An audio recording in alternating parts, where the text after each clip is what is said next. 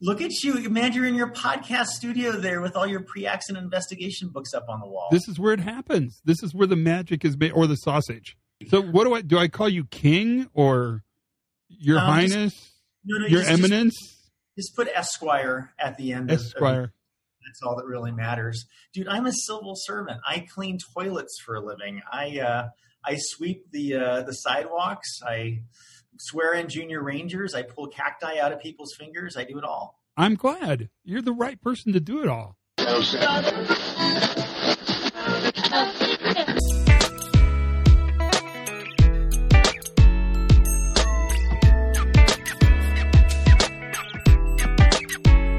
Hey, everybody. Welcome to the Pre-Accident Podcast. I'm Todd Conklin. How are you this fine day? We can say that, can't we? I don't know. I don't know how to process everything we're going through fully. I mean, I think I'm getting better at processing it, but I don't really know what everything means. Like, it's not normal yet, and nor do I think it will be normal. But here we are in the midst of whatever in the midst of, and it's just getting slowly and progressively more tedious, if that's the word. I'm not depressed or anything, but it's tedious. But I'm getting used to a lot of stuff. It's interesting how you normalize so quickly to uncertainty. I mean, you really do normalize quickly to uncertainty too. There's no question about that. And that, I think, is an interesting opportunity for us when you think about it all the way around. It's a chance to sort of rewrite the future and to become something that you can use this opportunity to become something different or better or unusual, whatever, like learn to ride a unicycle or something. I don't know, there's tons of stuff you could do. And that potential is really good. I'm in a super good mood today, but only because of the person I got to talk to. So today's podcast is energetic and joyful and encouraging at a bunch of levels. It's kind of cool. We're going to talk to David Smith, Ranger Smith, who is the superintendent of the Joshua Tree National Park. And if you've not been there, the park is amazing. It's been amazing forever. I mean, forever. But it was made famous by an album made by a band called U2, which you may not know, but you may know, right? And that park has always had a special place for lots of people of a certain generation. And David's the jefe. He's the superintendent of that park. And we've been in conversation because he, as so many of his peers in the Park Service, is really in a position where he thinks about safety a lot. And he thinks about safety for the park visitors, which is vital and super important. But he talks about, in this podcast, the safety of the workers at the park. And I think that's even kind of more interesting for us, and kind of what they're doing and what they're thinking and how they've leveraged some things that we've done to actually dramatically improve their performance. So that's what today's about. And it's a sweetie. I mean, you're going to like it. Tell your friends, invite the neighbors, pull up a chair, and sit back and enjoy this, because he's a fun person. And so that's exciting. And we talk about his claim. He's got a claim to fame. I mean, this podcast is filled with intrigue and information. It's kind of mysterious. It's got it all. I mean, everything you could ever want a podcast to have, it's here. It's right here. And so that's good. And other than that, it's September, and fall is by far the best time of year to be in a place like New Mexico, where the air smells like chilies and you know, it's a little chilly in the evenings, but it's beautiful during the day, that kind of thing. I'm not bragging. I'm just saying that's what we have. So that's always joyful, even in the midst of a pandemic and worldwide uncertainty and locusts and ants crawling out of your skin and fires. There's certainly a ray of sunshine every morning when you wake up, and that's encouraging as well, and helpful, I think. It is helpful. I promise you it's helpful, so that part's good as well. And I hope you're doing good. So it seems like a really interesting time to be in our position, because there are just so many complexities aligning in such a way that you're certainly busy and always learning new stuff. And I think that's encouraging as well. Starting to see some fluctuation around employment, which always worries me. just because I want everybody to be happy and rich and have a fulfilled life. That's my only requirement for you. So try to meet that, will you? But that part is probably part of an ongoing conversation that we'll have even past this one. I think we're in this for a while, and it's interesting to see what that means. And we'll find out. I mean, that's a part of what we'll find out. I think the best thing to do is put the podcast on. So this is a conversation with David Smith, National Park Service Superintendent of Joshua Tree National Park, and his understanding of safety and leadership in a complex, ever-moving environment. Enjoy this, will you? And it's neat. And you're the superintendent of Joshua Tree. How long have you been there? I got to Joshua Tree about 6 years ago, but John and I started working here, oh my God, it's almost 30 years ago. So 27 years ago, he got a job working down at Cottonwood as the law enforcement ranger down in the southern portion of the park. And I started volunteering down there. And then I was able to nab a interpretive job. So those are the rangers that talk to people. Right. And we had a wonderful, 5-6 years here working in a remote duty station where we made our power with the sun, and we had a well and no phone service. And it was a wonderful 6 or 7 years down there. It sounds like quarantine, kind of. It sounds amazing. It was when I was stationed down there, it was during Y2K. Right, of course. This is like the one safe place in the United States to be was, at a little ranger station in the middle of nowhere. If things got really bad, we thought we'd take the bulldozer and block off the road so that we were kind of safe down at the ranger That is perfect. And then you put on your little foil hat and went on from there. Not quite that bad. No, not that bad. But people will know you because your real claim to fame is that you were Ranger, what do they call you on the science? Bill Nye the Science Guy. Oh, I think it was Ranger Smith. Ranger Smith. I was going to say Ranger Day, but I think it's Ranger Smith.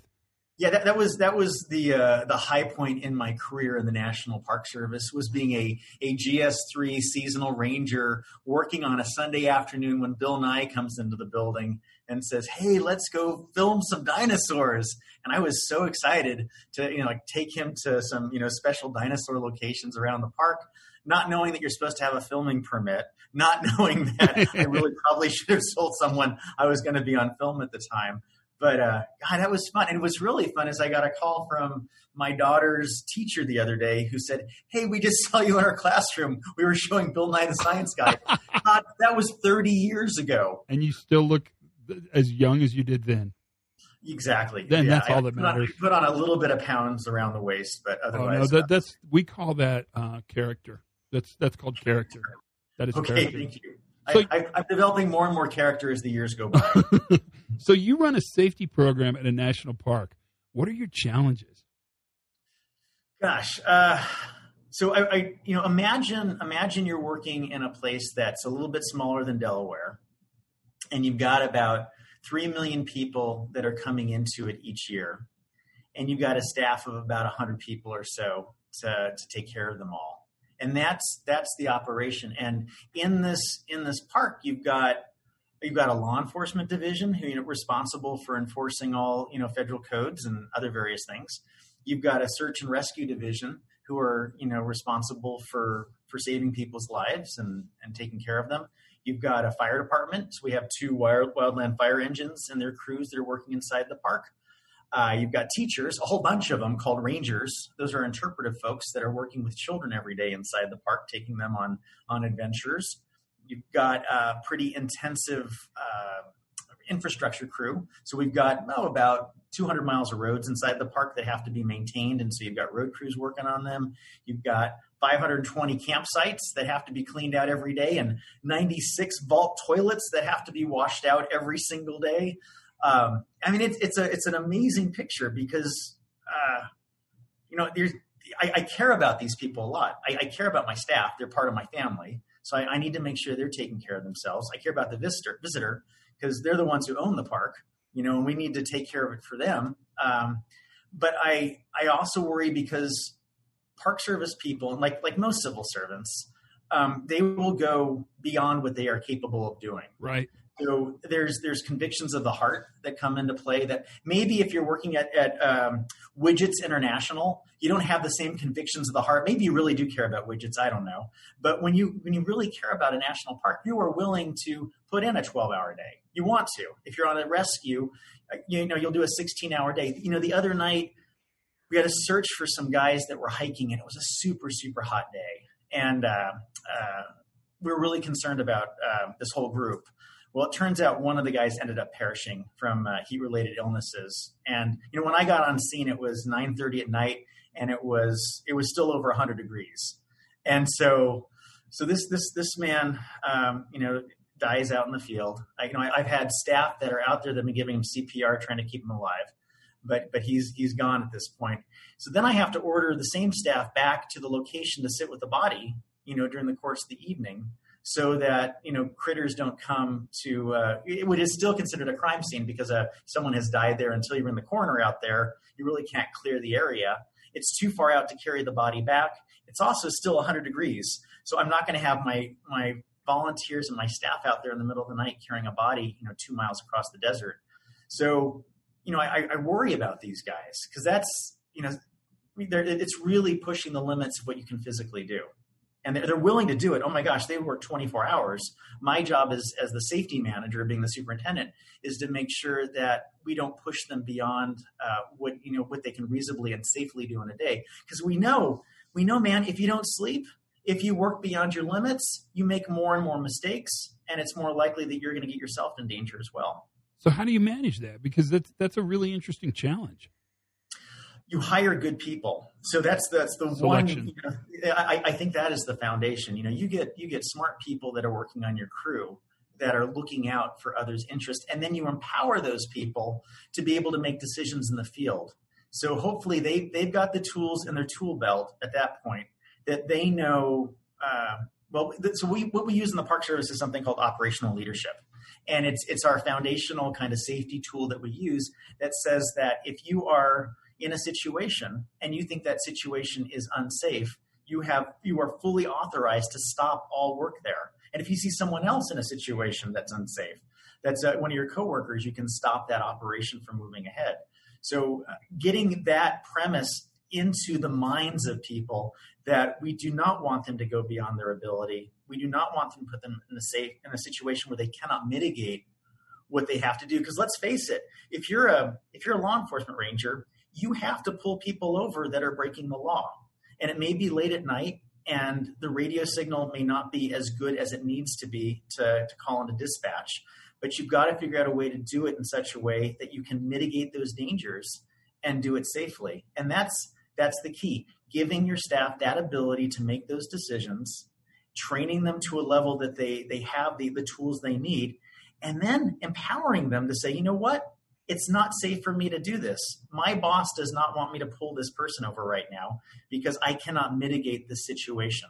So those are some of my kind of foundational kind of thoughts. So let me pull the string on that, because I would suggest that you set up a really interesting dichotomy.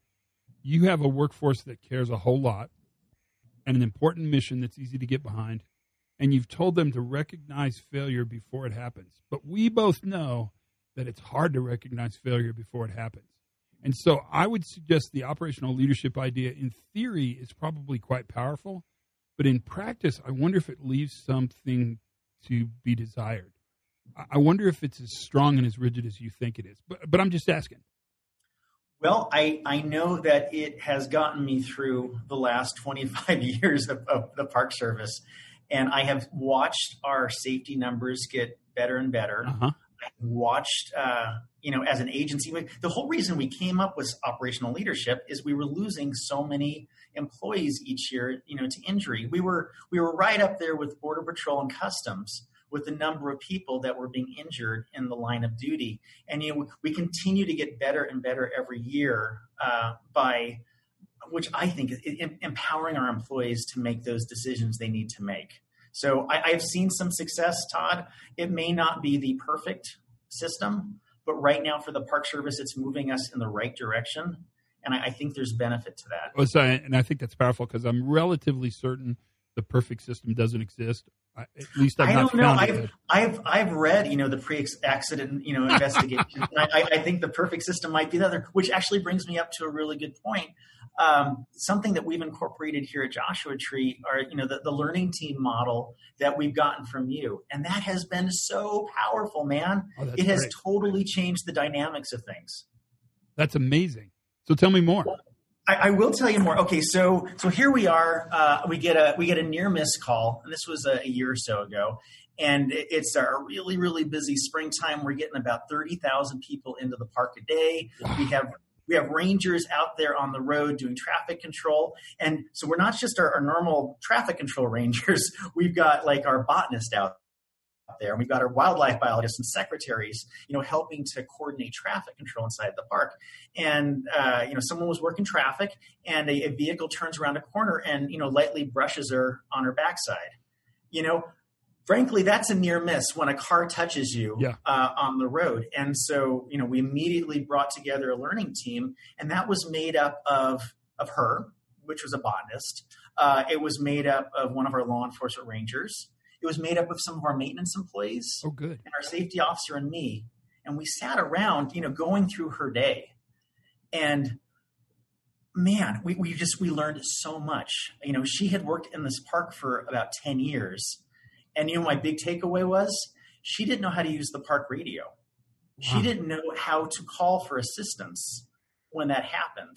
She didn't know how to check in with the other parking lot attendant on the radio system because no one had actually sat her down to really go over radios. And, maybe, you're living in the big city of Santa Fe. You probably don't need a radio to talk to your chums who live down the block, but we don't have phone service out here. We don't have cell service.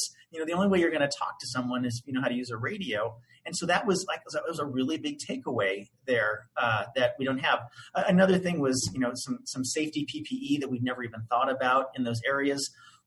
We brought in our road foreman, at that particular situation because, the way you have that sign position that says, a flagger ahead, there's no chance for the drivers to actually see it. You never really, you put a sign there, but you never vetted it to see if anyone could actually see the sign. Wow. That would actually protect her. So, some really good lessons came out of that. And we've been doing it ever since then. Every time we have a near miss or we have an accident inside the park, we pull together a learning team to look at that and look at the lessons learned. And often, 9 times out of 10, Todd, it has zero to do with actually the incident that took place.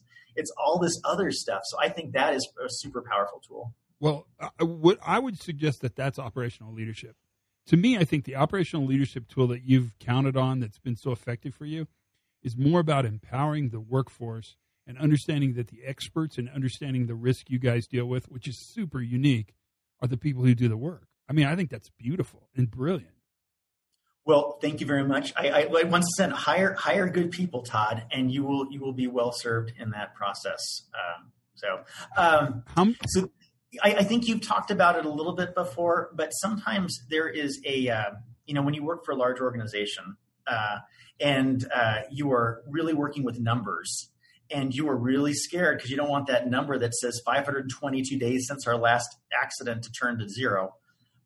We have a tendency not to bring these issues up. So it would have been very easy for this woman to totally push that incident off and say that was not a near miss and that it was her fault that she got, caressed by a car, out on the roadway. But no, she felt safe. In fact, she felt obligated to come forward and say, hey, look, this is a dangerous situation that I was part of. Let's figure this out. And so that's an important mechanism that in operational leadership we celebrate. But I think a lot of cultures across the country don't. They don't celebrate that. You hide those injuries as much as possible. You hide those near misses, which is to everyone's detriment. How much protection is maybe the wrong word, but how much do you run interference between the larger bureaucratic organization and the actual workers on your park? Because there must be some interfaces that you sort of say go, no go on that impacts the culture that you've created. It's a tough question, but it's a good one. I would. Okay. So in any large bureaucratic organization, there's going to be that the office stretched from the workers, and there's going to be issues, and there's going to be a middleman. The intent from up on high is great. Honestly, they put a lot of thought. And I think, COVID-19 might be a good, example to look at that. Yeah. We've got the CDC, that's coming out with some really good regulations. I've got my agency, the Park Service, which comes out with policy, a whole bunch of safety policy. You've got U.S. Public Health Service coming out with their mandates and their oversight. So I've got all these good people coming out with really good data. But sometimes it's a couple weeks or months behind where we are actually out in the field. So, one of my jobs is to actually be able to ground test things. Right. And to be here and say, okay, you're telling me right now that, the PPE that we've designed for you is actually causing more problems than benefits. And the folks up on high are saying, no, this is we're trying to protect and save lives. So my job is to be there and be able to say, hey, this PP is not working really well. I remember, so this was about 15 years ago. I was working at Grand Canyon, and we had, fall protection. And I was working at a visitor center that had a second story. It had a little walls around it, but you had to shovel off the snow during a snowstorm or that roof was going to collapse. So obviously there was a problem there. We probably needed to design that roof in such a way that it wouldn't collapse. That is a structural problem that should have been corrected 100 years ago. But it wasn't going to happen. It was a historical building. It was taking a while to look at it. But I had to go out there and shovel that snow, which was great for me. It kept me in shape. But it's the second floor of a building.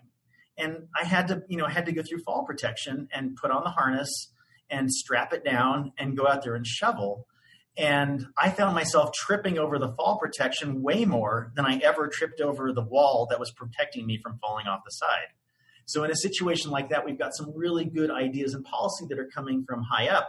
If you're above 6 feet, you got to have fall protection on.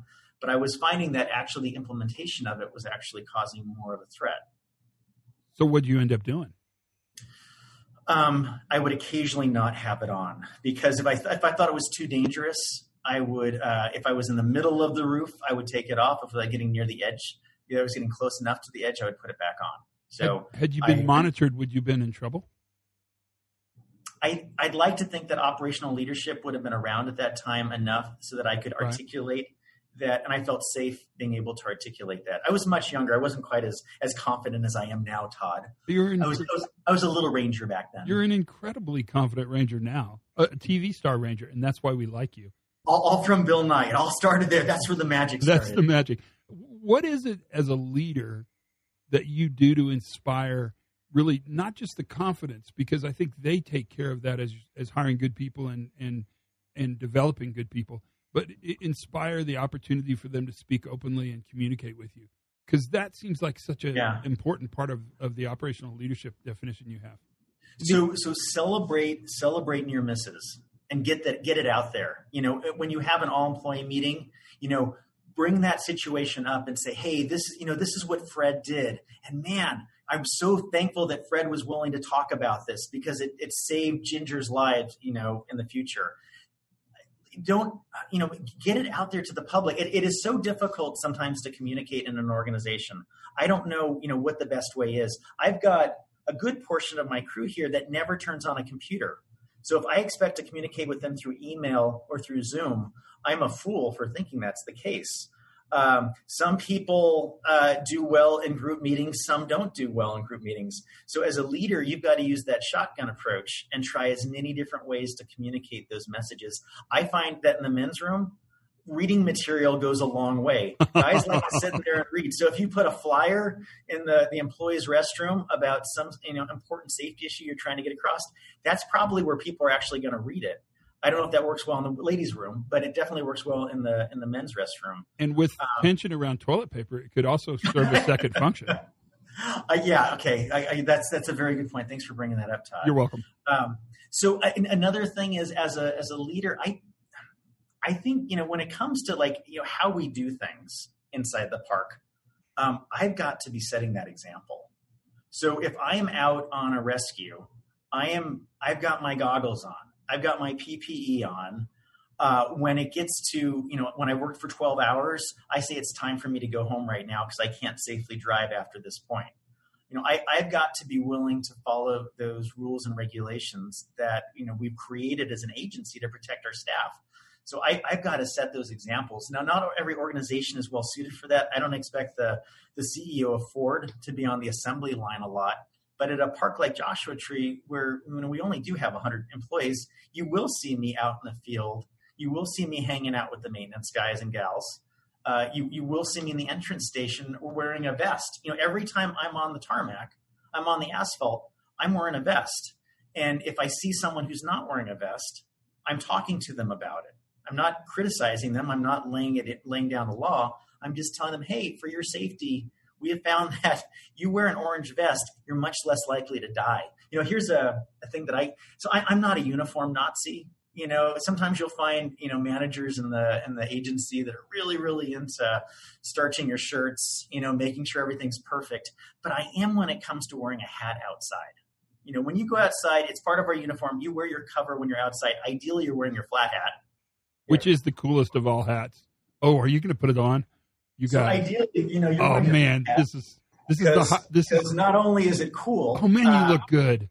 It actually serves many purposes. But I had a subordinate who worked for me at Grand Canyon, who I love very, very much, and he was 10 years younger than I was, and he just got married, and he came down with melanoma, and it got into his lymphatic system, and he died. Uh-huh. So, that lesson there taught me that we are rangers. We work outside all the time. You will wear your hat outside. And, one thing I can do is say, this protects you. It's going to protect your ears. It's going to protect your nose. It's going to protect your lips from the sun. It's a silly thing. But, being able to make that connection, like we lost someone because of this. I want you to wear your hat outside. It really does have an effect on the employees. So you're a good leader. How come? I wouldn't go that far. I think I'm pretty adequate. Okay. But you're an adequate leader that I think is good. How come? What makes you adequate? That question does not sing the way what makes you a good leader, but I'll go with it if you're comfortable. You put the hat on for me, so I have to do anything. It's hard to hear nice things said about yourself. So, there's certain personality types that probably deal with it better. I don't really deal with it really well. Let me rephrase the question. Let me ask it differently. What do you think the most important characteristics of a good leader are? Oh, it's got to be empathy. It's got to be empathy for where your people are coming from. So so in the beginning of COVID, when we didn't really understand exactly what was happening, we came up with a bunch of standards. We ran them through U.S. Public Health Service and our county health offices to make sure we were good. Toilets was a big issue, Todd, for the first month or so because we thought they were hotbeds for COVID activity. So I had my custodial crew, in there with Tyvek and N95 masks on and goggles, and they would spray it down with bleach. They'd leave it for 5 minutes. They would air it out and then go in there. And I was watching one of my coworkers out there in the toilets just across the hall from me, and I was watching him, and he was beet red. And I went out there and I talked to him and I talked to his boss, and it was rapidly apparent that if he was going to wear Tyvek and it was 100 degrees outside, it was going to kill him. And I care deeply about both these employees, and I don't want them to get hurt. So that was not a really good PPE solution and now we recognize that level of protection was not necessary for cleaning a bathroom. It was not as dangerous. And as soon as that science was out there, we quickly adapted to it. But I wasn't willing at that point to have him suffer like that because it's bad. So empathy is an important part of being a leader and being willing to put yourself in their shoes. I hang out in the entrance stations, a fair amount because I think it's one of the hardest jobs inside the national park because you have to be friendly all the time. You're asking people for money. It's also a lot of physical contact during the time of COVID. So I need to be able to see, what they're doing and understand and be able to put myself in their shoes. So I think good leadership involves you doing that. And like I said, not every CEO can do that because their operation might be so big. But I think it's important that you try, or you have trusted people that are on your team that can go out there into those positions to make sure they can vet them and make sure it's safe. So that would be one of my biggest tools in my arsenal is empathy. What do you have as a strategy moving forward around operational safety, operational discipline, the things you manage? What's next on your horizon? So I love small work groups and getting ideas from them. The more often I can get coworkers together, ideally from different divisions, talking about issues, the more solutions I get for those problems. So in my dream world right now, I have like weekly meetings that are going on throughout the park at different locations that get firefighters hanging out with law enforcement, with the botanist or with the wildlife biologist that are talking about a particular issue. We've got a bee infestation issue going on in the park right now. It's been drought for the last 6 months. We did not get a monsoon system this year. Bees are coming to vehicles to get water from the air conditioning units, and it's becoming a significant safety issue right now. And so this week we brought together a group of campground rangers and maintenance workers and fee collectors, all these people that work in campgrounds, working with our biologist to come up with solutions to bees. And I'm sure that the solution they will provide will be far better than anything that my safety officer and I could have come up with between the two of us, because we're a bunch of knuckleheads compared to the energy and the synergy that comes from a bunch of people. So that would be my dream world, is being able to really facilitate these small groups to deal with problems that come along. Did I not tell you that was going to be amazing? Did I not tell you? I told you. I warned you. You had plenty of warning. I'm just energized. So I do need to apologize. If you work for Widget International and you were offended, my bad. I should have warned him that I have a lot of people that listen from Widget International. But if you don't work for him, then you probably weren't offended, so that's fine as well. To me, the lesson is in what he had to say. And I think it's so interesting, the ability to bring experts together to solve problems and to learn is really ultimately the operational excellence component. It's the operational discipline. I'm not sure I'm in love with that term, but I don't work in the agency, so it's not my term to be in love with. But I do see some operational resilience and some operational engagement that is worthwhile and amazing.